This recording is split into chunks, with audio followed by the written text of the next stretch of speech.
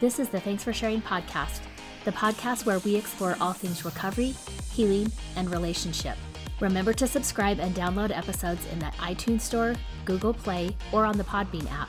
And while you're there, I'd love a review. Hi everyone, welcome to Thanks for Sharing. I'm your host, Jackie Pack. As I mentioned in our last podcast, I wanted to focus the episodes this month, July, on politics. Again, for those of you who are listening, and maybe you didn't listen to the last episode, I don't want to get into partisan politics. I don't think this platform is one where I want to divide even more than we are divided.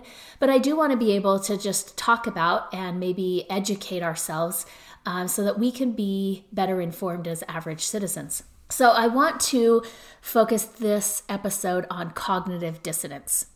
Now, cognitive dissonance refers to a situation involving conflicting attitudes, beliefs, or behaviors. And this will produce a feeling of mental discomfort, which may lead to an alteration in one of the attitudes, beliefs, or behaviors to reduce the discomfort and to restore balance. So when we're talking about cognitive dissonance, let's give a little bit of history. So it was first investigated back in the 50s, late 50s, I believe, by a man named Leon Festinger. Now, I'm not sure if that's how you pronounce his name. That's how I'm going to pronounce his name. So Leon Festinger did a participation study of a cult, which believed that the earth was going to be destroyed by a flood. And so a lot of his followers had given up their homes, they had left jobs, all to work for the cult. Now, those were some of his most ardent followers in the cult. And he wanted to know what happened to them when this flood that was predicted for a certain date actually didn't come to pass. So what he found was that fringe members were more inclined to recognize that they had made fools of themselves and kind of put it down to experience. The more committed members, the people who had sacrificed more and really put their faith in this cult and the leader of the cult, they were more likely to reinterpret the evidence to show that they were right all along, right? So one of the beliefs that many of the more ardent followers came to was that the earth was not destroyed because of the faithfulness of the cult members and what they had done in preparation for this flood, right? So again, they couldn't quite get to that place of I was wrong or I was a fool, and more had to kind of do some mental gymnastics to justify kind of their behaviors and to reinforce their beliefs. So Festinger's cognitive dissonance theory suggests that we have an inner drive to hold all of our attitudes and beliefs in harmony and to avoid disharmony or the dissonance. And so this would be known as cognitive consistency, right? That what I believe, how I act, what my attitudes are, that those things all kind of line up and that they're not conflicting with each other. So when there's an inconsistency between attitudes or behaviors, and it creates this internal discomfort, right? This internal kind of personal conflict, or what we are calling dissonance, that something has to change in order to reduce the dissonance. So dissonance can be reduced in one of three ways. So first of all, we can change one or more of the attitudes, behaviors, beliefs, etc., to make the relationship between the two elements a consonant one. Now, so what we could do, right, is kind of what these more of the fringe members had done in the cult. They were able to change their beliefs, right? They no longer believed in the cult, and then they could see why the flood didn't happen, and they had more maybe perspective, or they were more rooted in reality after they were able to change that belief. Now, this is one of the hardest things, I think, for people to do. And so reducing dissonance in this way is least likely to happen, right? To actually change your belief or to actually see that you are wrong and to acknowledge that to yourself and perhaps to others, that's really difficult to do. Now, Leon Festinger, in his writings, he used smoking as one of the examples. So he would say, if you are a smoker and you enjoy smoking and you're given information that says smoking is not good for your health, And let's say that you also value your health, right? That's going to create some cognitive dissonance because you enjoy smoking and you also enjoy or you prioritize being healthy. And on the other hand, you learn that smoking is not good for your health and it's linked to lung cancer. So one of the things that would be probably the best way to reduce this dissonance is to give up smoking. Now, that's also very difficult to do. So one of the other ways that you can reduce the dissonance is to acquire new information that outweighs the dissonant beliefs. For example, thinking that smoking causes lung cancer can create dissonance if a person smokes. However, if you come to the conclusion that the information saying that lung cancer and smoking are connected is exaggerated, right? It's overblown, or that the research hasn't really proved definitely that smoking causes lung cancer. So just, kind of minimizing the information that caused the dissonance allows you to continue justifying your smoking and to kind of go on that way, right? So that's another way to reduce the dissonance, is to just get new information that outweighs the information that created the dissonance in the first place. The other thing is we can reduce the importance of those dissonance beliefs, right? So a person could convince themselves that it's better to, quote unquote, live for today than to save for tomorrow, right? So in other words, the smoker could tell themselves that a short life filled with living the way they want to live, right? Enjoying all of the sensual pleasures is better than living long and not being able to enjoy some of the pleasures of life. And so this is actually also going to reduce the dissonance for that individual and allow them to continue in the behavior that they like. Again, just kind of pointing out there that in dissonance theory, it doesn't say that these modes of dissonance reduction are actually going to work. It's only that the individuals who are kind of in that state of cognitive dissonance are going to take steps to reduce the extent of their dissonance and create some peace or justification, maybe some denial about their behavior so that it justifies them being able to do this. Let's talk about some of the studies that Festinger did. So there was a study done by Aronson and Mills in 1959. And this is just one study. They did this particular study that I wanted to highlight was done with females only. They also had studies done with males. And so it didn't necessarily, it wasn't based on genders. I want to point that out. So they wanted to investigate the relationship between dissonance and effort. So female students volunteered to take part in a discussion on the psychology of sex. And in the mild embarrassment condition, participants read aloud to a male experimenter a list of sex-related words like virgin or prostitute. Now, in the severe embarrassment condition, they had to read aloud obscene words and a very explicit sexual passage. So in the control condition, they went straight into the main study.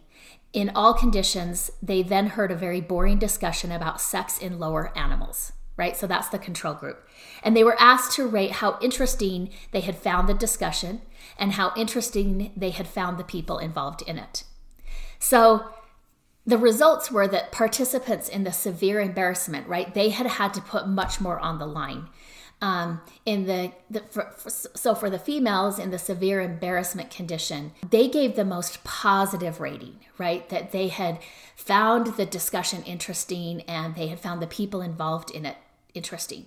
So the conclusion was that if a voluntary experience which cost a lot of effort turns out badly, dissonance is reduced by redefining the experience as interesting, right? So it justifies the effort made. So if I'm in that severe embarrassing group and I've had to, let's say, pay the higher price, right, because I was put into that group, then one of the ways that I reduce my own dissonance about participating in that is that I make the effort worth it, right? And so I'm going to rate the significance of the study highly I'm going to rate the people, right? So it justifies my participation in it. I think that is something that we need to look at in terms of, right, how much effort we put into something actually will make us kind of be biased towards the outcome because we have to justify the energy and the time and the commitment that it cost us. So one of the things I want to point out is that life is filled with decisions, and decisions typically arouse some sort of dissonance, right? Now, on a low level, maybe the dissonance isn't that uncomfortable for us. Some things may be in disharmony. They may contradict things, but it doesn't arouse a high degree of dissonance, right? So we may be able to justify it, not think much about it, kind of dismiss the dissonance. Now, one of the things that I will explain when I'm talking about in a session, maybe about cognitive dissonance, is I think that the brain typically likes to simplify things, right? Because if the brain can notice patterns and then simplify or make it kind of this, like the brain knows how to do it and we don't necessarily, like that thinking part of the brain doesn't necessarily need to be involved, then the brain can be more efficient. It frees up more space, right, to focus on new tasks or learn new information, which the brain loves to do, right? So some of these situations, it's not a big deal. I often will use the example of like when I get in my car tonight to go home from work, to go from my office to my home, I don't really have to spend a lot of effort or energy thinking about how to do that, right? And thank goodness, right, that the brain works that way. Because if I had to every night remember and like actively focus on getting to my house, that would be, on the one hand, we look at that and think, wow, like I'm moving this vehicle that weighs a lot and I don't really even have to think about the process. But on the other hand, it's like, well, that's good because I think about other things while I'm driving. I can be focused on other things instead of having to remember like what exit to take and how, do I turn left or do I turn right? Like the brain's just kind of streamlined that drive home for me. Now, if on the way home, I mean to stop and deviate from my typical path, right? So maybe I get in the car and I'm like, okay, I'm going to stop at the car wash on the way home by my house. So I'm going to actually have to go a different route in order to stop at the car wash, right? And I get in my car and I start doing a routine behavior that I do every day. And all of a sudden I'm pulling into my driveway, right? And I'm like, dang it, I was going to get a car wash, right? Because my brain just kind of took over and did what it was supposed to. And if I normally don't deviate and stop at the store for something or get a car wash on my way home, then when I'm in that routine, the brain may not recognize or remember, right, that I was supposed to do something different unless I'm actively kind of reminding myself that I'm going to deviate from my normal course. And so that's really, that's a positive thing, right? It saves us time. It allows the brain to be focused on other things. And maybe I can be listening to a book or a podcast, which I often do in my car, right? And my brain can be picking up and listening and tracking the information that I'm listening to, right, in my car on the way home and not necessarily have to turn that off because I need to remember how to get home. So just kind of some background there. That's a very simplified way of how our brain will work, right? And so the brain likes to streamline things. It likes to recognize patterns and then be kind of like, oh, I got this. I know how to do this, right?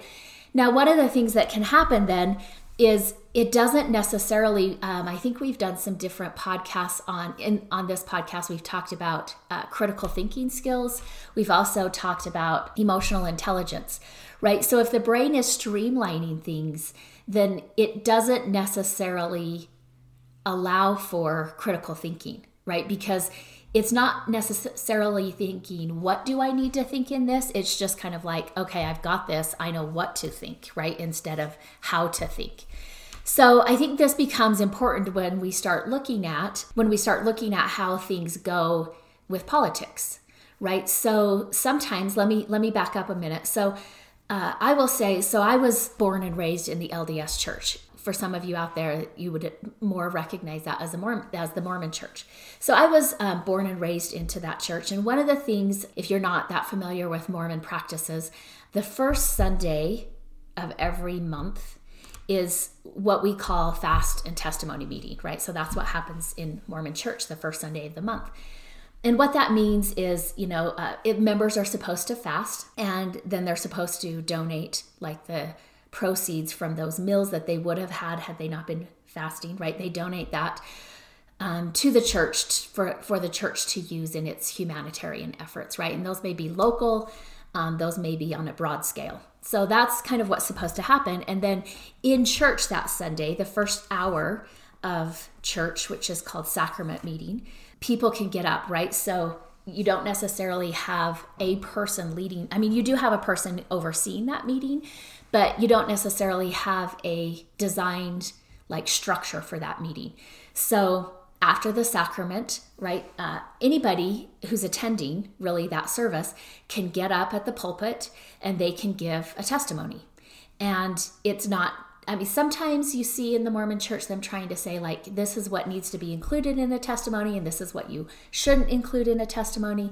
But a lot of times, right, I used to, when I was kind of younger, I would call it like kind of open mic, right? You didn't necessarily know what you were going to get. Now, I will say as I've gotten older, I think within the LDS church, and not everybody's going to agree with this, all of the LDS people I don't think would even agree with this, but things have become a little bit more correlated, right? Or at least like the messaging is going to sound a lot similar.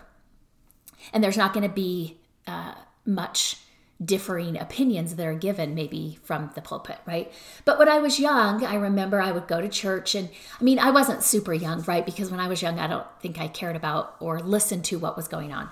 But starting, maybe young teens, maybe 12, I would start paying attention to what the people were saying.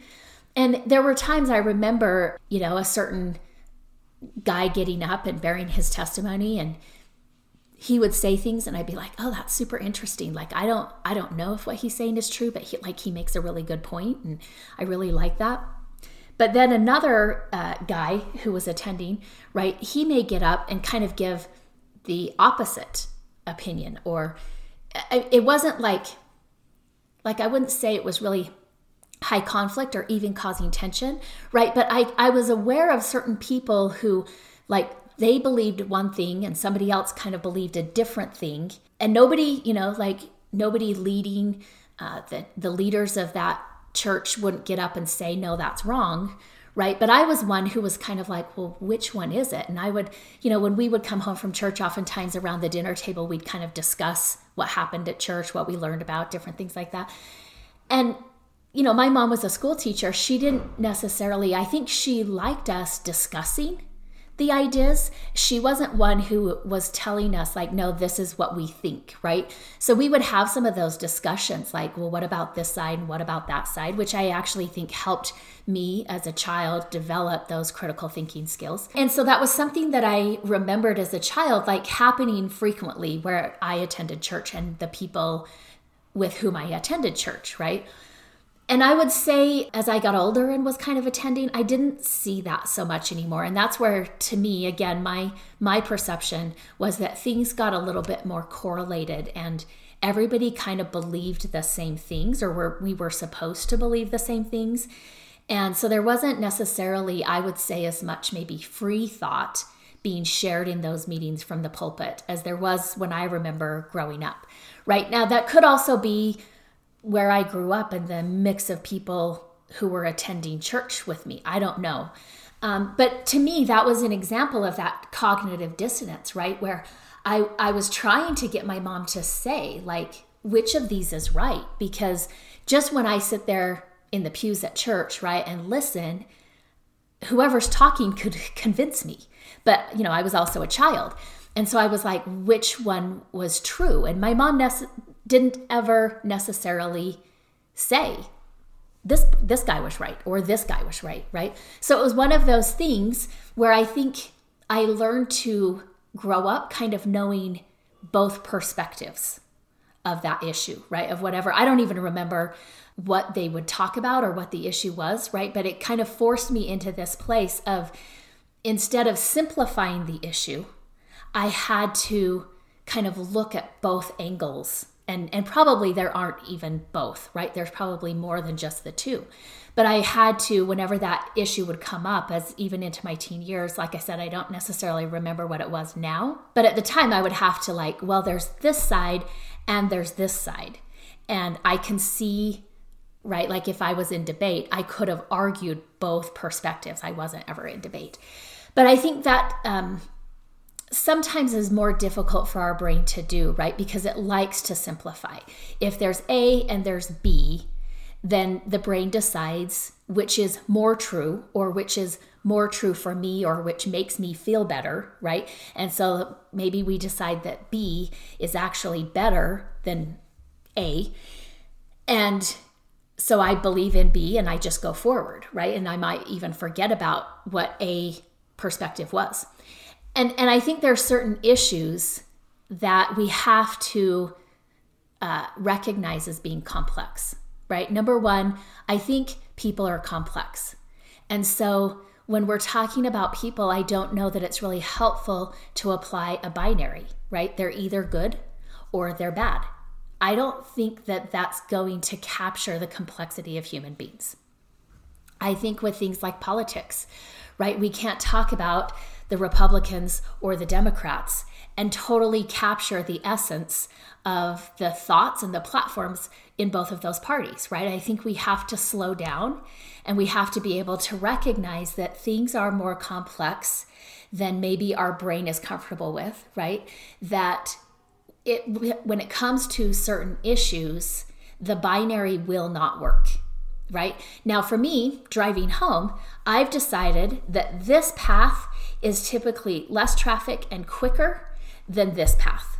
And that doesn't really matter, right? Like I can decide that. In fact, we've had some, I wouldn't call them races, but we've had some, there's some in which my husband thinks the path that I don't is actually quicker on certain routes to our house than I do, right? And so he'll go his way and I go my way.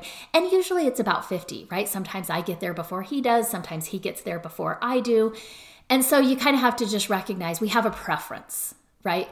I have a preference to go this way. He has a preference to go that way. Sometimes his is faster. Sometimes mine is faster. Sometimes it depends on who hits, the intersection quicker, but we're actually hitting it about the same time most of the time, right? So I think that's where we have to recognize that preference also comes into this, right? Just preference is shaped maybe by my personality, maybe by my experience, right, and my background. Preference also may be shaped by how I grew up. Preference may be shaped by what makes me feel comfortable, right? Whether I'm an introvert or an extrovert, different things like that are going to also impact preference, and preference can't be run down this binary of right or wrong. So when we're looking at certain things, right, preference always comes into that. And there may be some truths, like I would say the law of gravity, right? That's a truth. That's a truth with a big T. And I may decide that I don't believe in the law of gravity, which is fine. I just probably wouldn't stand next to you when you throw something in the air, right? So there's certain things that are like that are big T truth. And then there's a lot of things that I would say are little t truth, where it may be true for you, but it may not be true for another person. And we have to be able to look at that and understand that process of cognitive dissonance and understand what's happening for a person. Maybe that's myself. Maybe that's somebody that I am in a friendship with, or they're a family member, right? And so their cognitive dissonance was resolved in a different way than my cognitive dissonance. And when we're talking about different things that we don't see eye to eye on, kind of recognizing maybe how to talk with them and understand what's going on for them so that I don't get so riled up, right? Or I don't say things I regret later. Again, they may or may not be able to do that process with us, right? They may get riled up. They may say things that they should regret but don't regret later because they believe that they are right. So just kind of wrapping up with cognitive dissonance, I think that there has been a great deal of research into cognitive dissonance. Now, again, we have to recognize that even with the amount of research that's been done with cognitive dissonance, it's a soft science, right? Because we can't measure that cognitive dissonance, right? We can only measure, like we might be able to measure increase in heart rate or pupil dilation or different things like that, right? But we're talking about an abstract thing that we can't actually touch, we can't actually see. So there has been a great deal of research into cognitive dissonance, and it's provided some interesting and sometimes unexpected findings.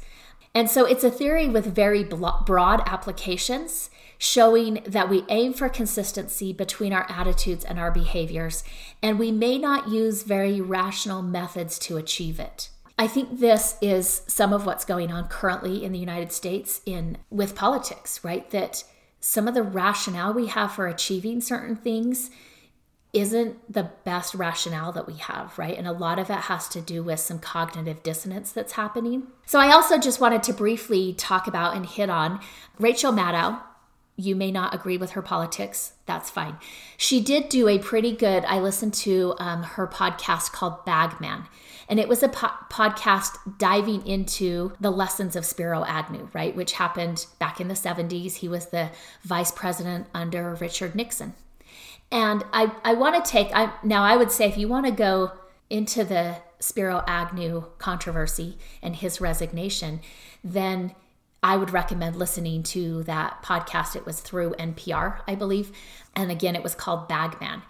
But I think we were looking at just kind of the example of Spiro Agnew. Now, a lot of people understand, or depending on your age, right, you may have learned about the impeachment of President Richard Nixon in your history classes or different things like that. I'm old enough, like we were talking about that impeachment, President Nixon's impeachment, in some of my history classes. But I don't think that my kids learned about that. Like, I think I think oftentimes in school, right, we're learning about more current history than we are historical history, which I think sometimes, I understand maybe as a teacher, there's only so much you can cover in a school year. But I also think oftentimes current history has a larger story that fits into the things that we aren't studying or teaching.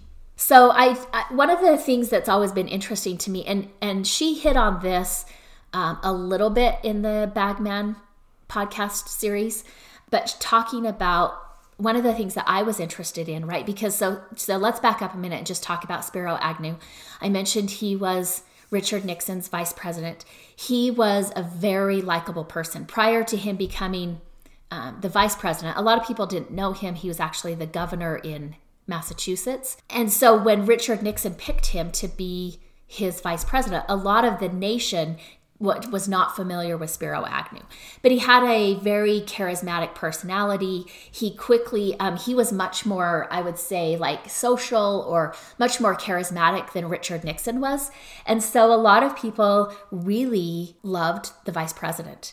And it's an interesting thing how history happens, right? So when they started investigating, when the Justice Department and the FBI started looking into Richard Nixon and recognizing what he was doing, one of the things they came upon was the behavior of Spiro Agnew, right? And he was what they term, like, he was guilty of grafting, right? So grafting in a political sense means that he would use his authority or he used his position for personal financial gains. And what they found is this actually went back to when he was governor of Massachusetts as well, but he brought that behavior with him on a much larger stage when he became the vice president.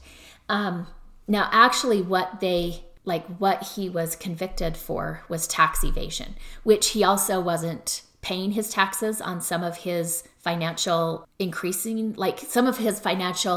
gains. Let me say that. He wasn't paying taxes on. And so that's actually what they got him on in the plea agreement. They agreed to drop the other charges and to just go forward with tax evasion. And so that's what he did not plead guilty to. He pled no contest to that charge and he resigned the vice presidency. Now, prior to him doing that, He would go on TV and he would give reports and he would talk about how the press was out to get him and that the press was not being fair and that they were convicting him and that he was innocent of what they were saying and that he would prove that he was innocent of what they're saying. So on the public stage, he very much was trying to plead his case to the people. He had a lot of supporters.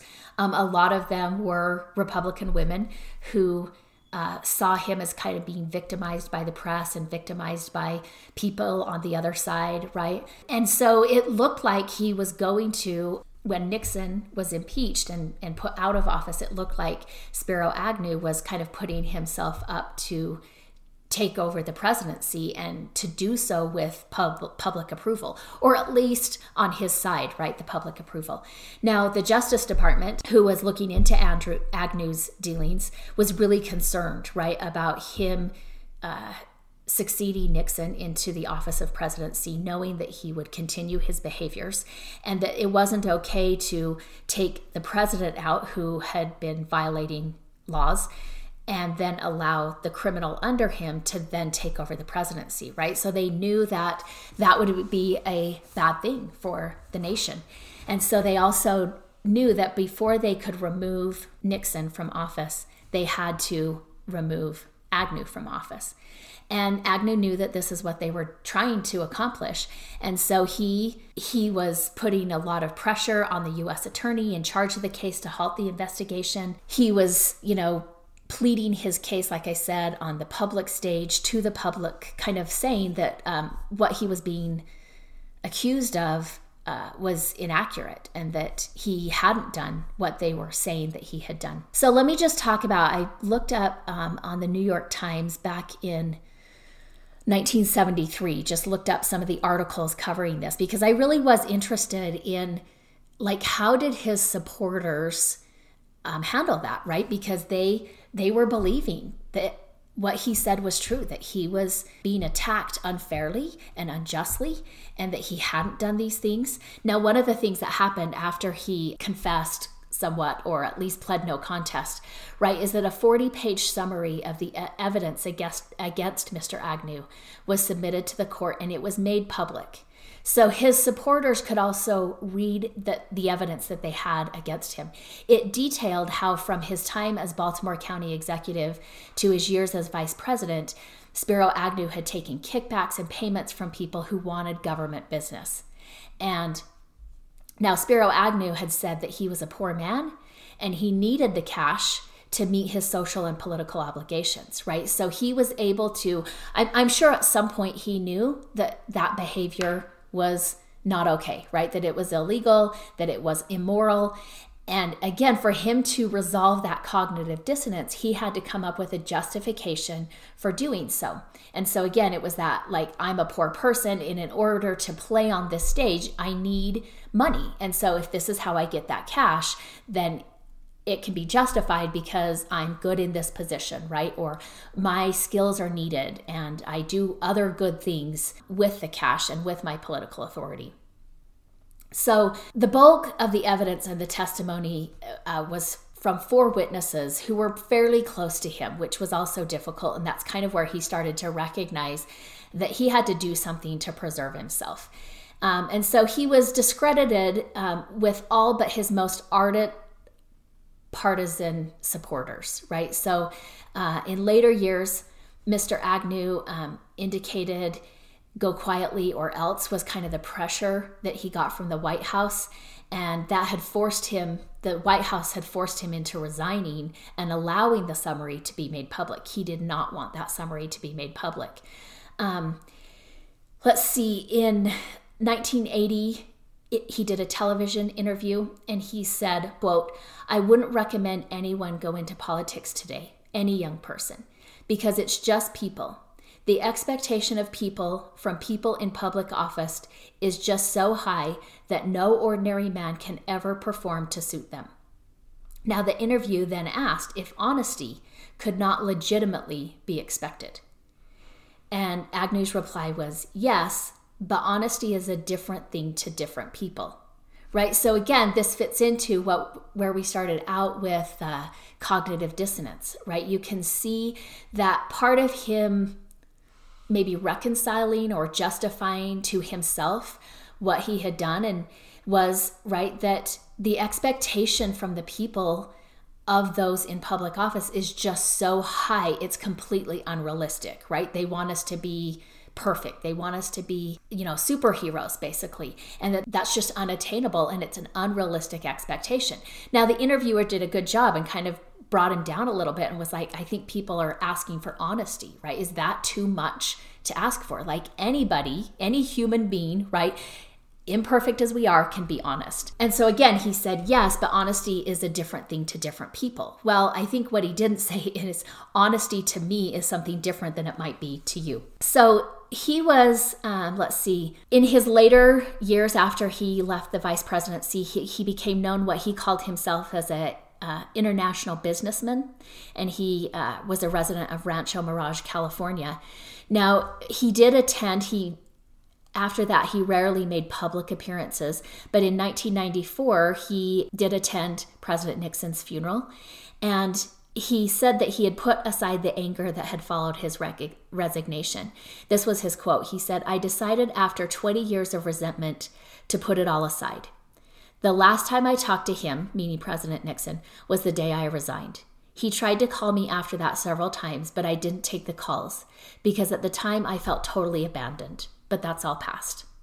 So again, it sounds to me, just some of the reading that I've done in preparing for this, even listening to the Bagman podcast episodes, that he still viewed himself as kind of a victim in this and never fully took accountability for what he did and why that was wrong and why he should have been removed from office. Now, he did about 3 years. His final sentence, right, was 3 years probation. So he actually never went to prison or served any time.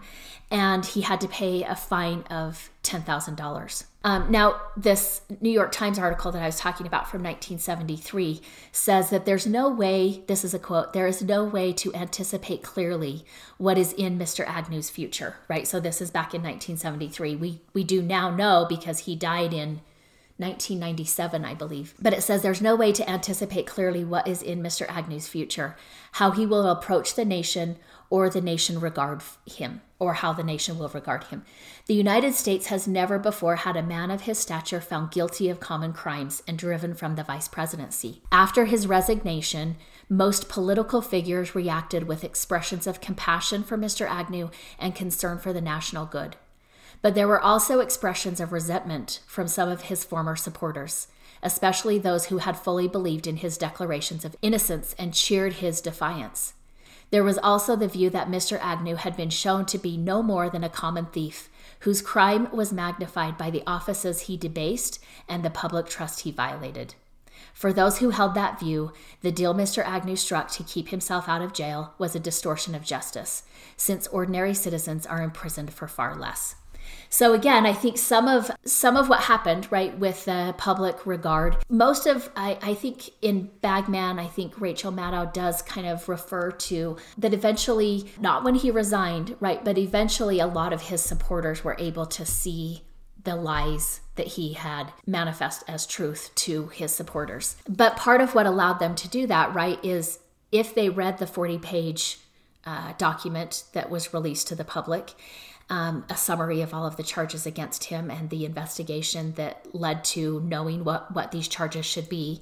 And then also kind of looking and I think seeing him as like, wait a minute, you had privileges that me as an average American citizen wouldn't have. Had I done these things, right? Had I evaded taxes, had I taken bribes and, exploited other people for my own personal financial gain, then I would not be able to not go to prison for that, right? Like I would be held to a different bar than he would have been. And I think that also helped with their cognitive dissonance that he had taken advantage of, right? And able to see maybe that he wasn't the person that they believed.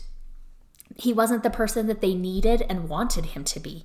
And I think that's some of the, we have to look at how we get into that place of needing or wanting our leaders to be somebody that we can't really then critically think about them and see them for who they are, right? Or for what they're actually doing. We have to be able to maybe want our leaders to be a certain thing for us, but we have to look at and understand why do we need them to be that, to the point that I might not be able to actually see some behaviors or some rhetoric that I disagree with. And again, I think that goes back to cognitive dissonance and our wanting to live in harmony, our wanting for maybe our leaders or who we perceive as my guy, right, or my leader, to be who I am and to have the same ideals, to have the same morals that I would want him to have. And we have to be able to recognize when that's not being shown. Now, next week, the interview, I'm really excited for my guest next week. He is an author, and we're going to talk about his book. I read his book. It came out in May of this year. And I reached out to him not knowing if he'd do podcasts, right, or if he'd come on my show. And he agreed to come. So I'm going to be recording with him, and then that podcast will release in a week. And I'm really excited for that. So stay tuned. And I think we're going to do some good coverage of maybe politics currently and how we can actually not be as divisive as we currently are. At the end of this episode, I want to remind you that your story matters. Remember, there's something meaningful in every chapter. Don't wait to share your story till it's finished. Until next time, Jackie. The Legal Stuff. This podcast is solely for the purpose of information and entertainment and does not constitute therapy, nor should it replace competent professional help. The Prayer of the Perfectionist. Nobody has time for perfection. We are pursuing progress. Help me to remember the only step I need to focus on is the next right step for me. Help me to remember that life is a journey. Help me to be able to separate all that I am learning from all that I have to do. Help me to remember that I am not alone. I can ask for help. Help me to strive for frequent awakenings, not mastery. I am enough. Amen.